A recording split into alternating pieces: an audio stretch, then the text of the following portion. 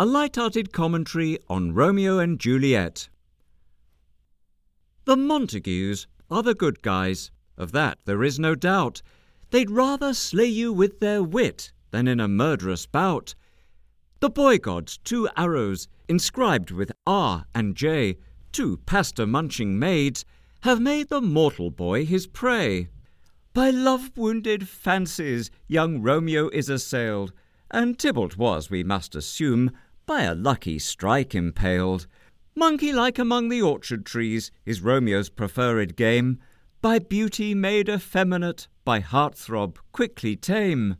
Among the filthy Capulets, yet one fair jewel shows, from whose Pandoric mischief the legion evil grows.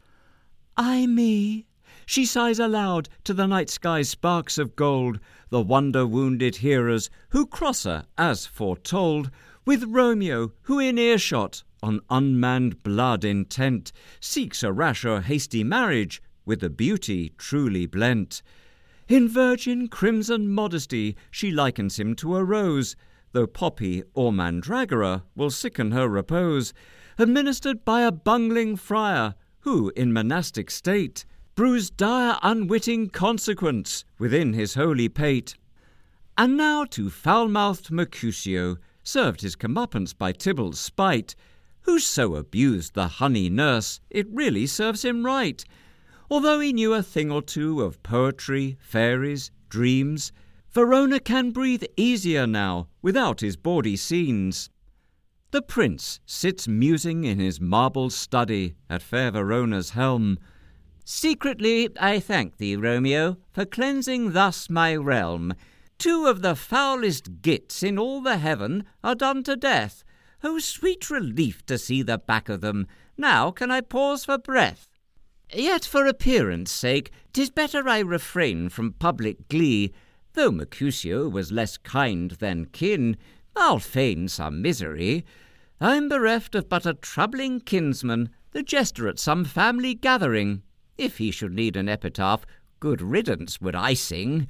A smutty and infantile piece of work was he, scorning every good, chief 'mongst undesirables, a villain and a hood. I must appease the Capulets too, though Tybalt was more loathsome yet. I'm up for re-election soon, need all the finance I can get.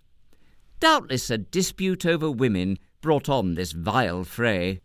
I understand not these jealousies, perhaps it's because I'm gay. A dainty work is done today, but Romeo must stay away so I can keep the press at bay, at least till polling day. Meanwhile, the souls of warring youths, once but a little above Romeo's head, still find no peace between themselves, although their lives are spared.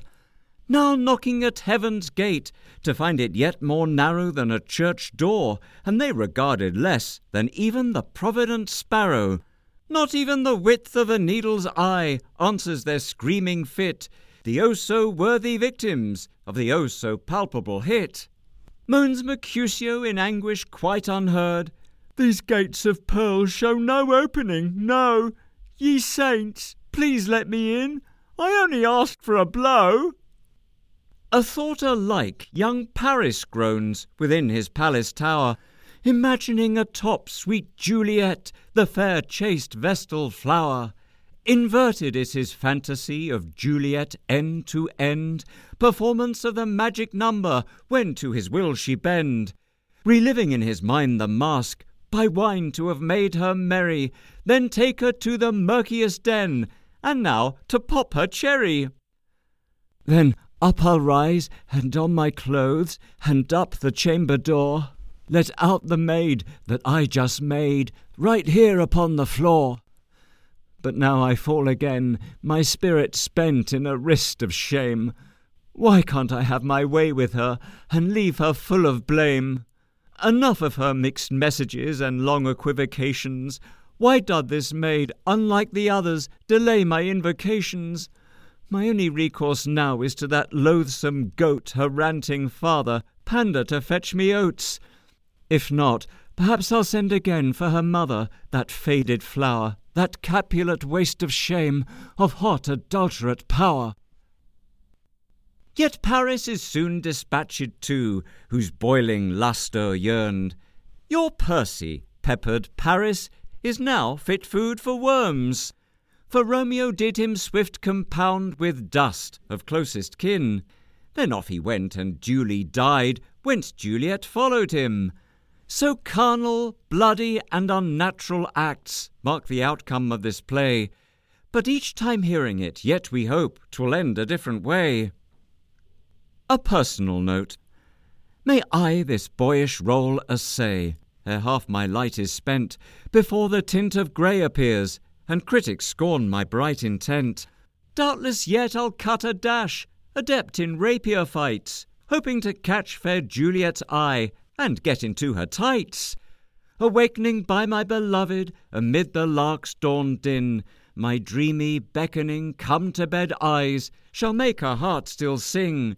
And crouching underneath night's whisper and her cloak, straining to hear my echo's voice, and aching for a poke.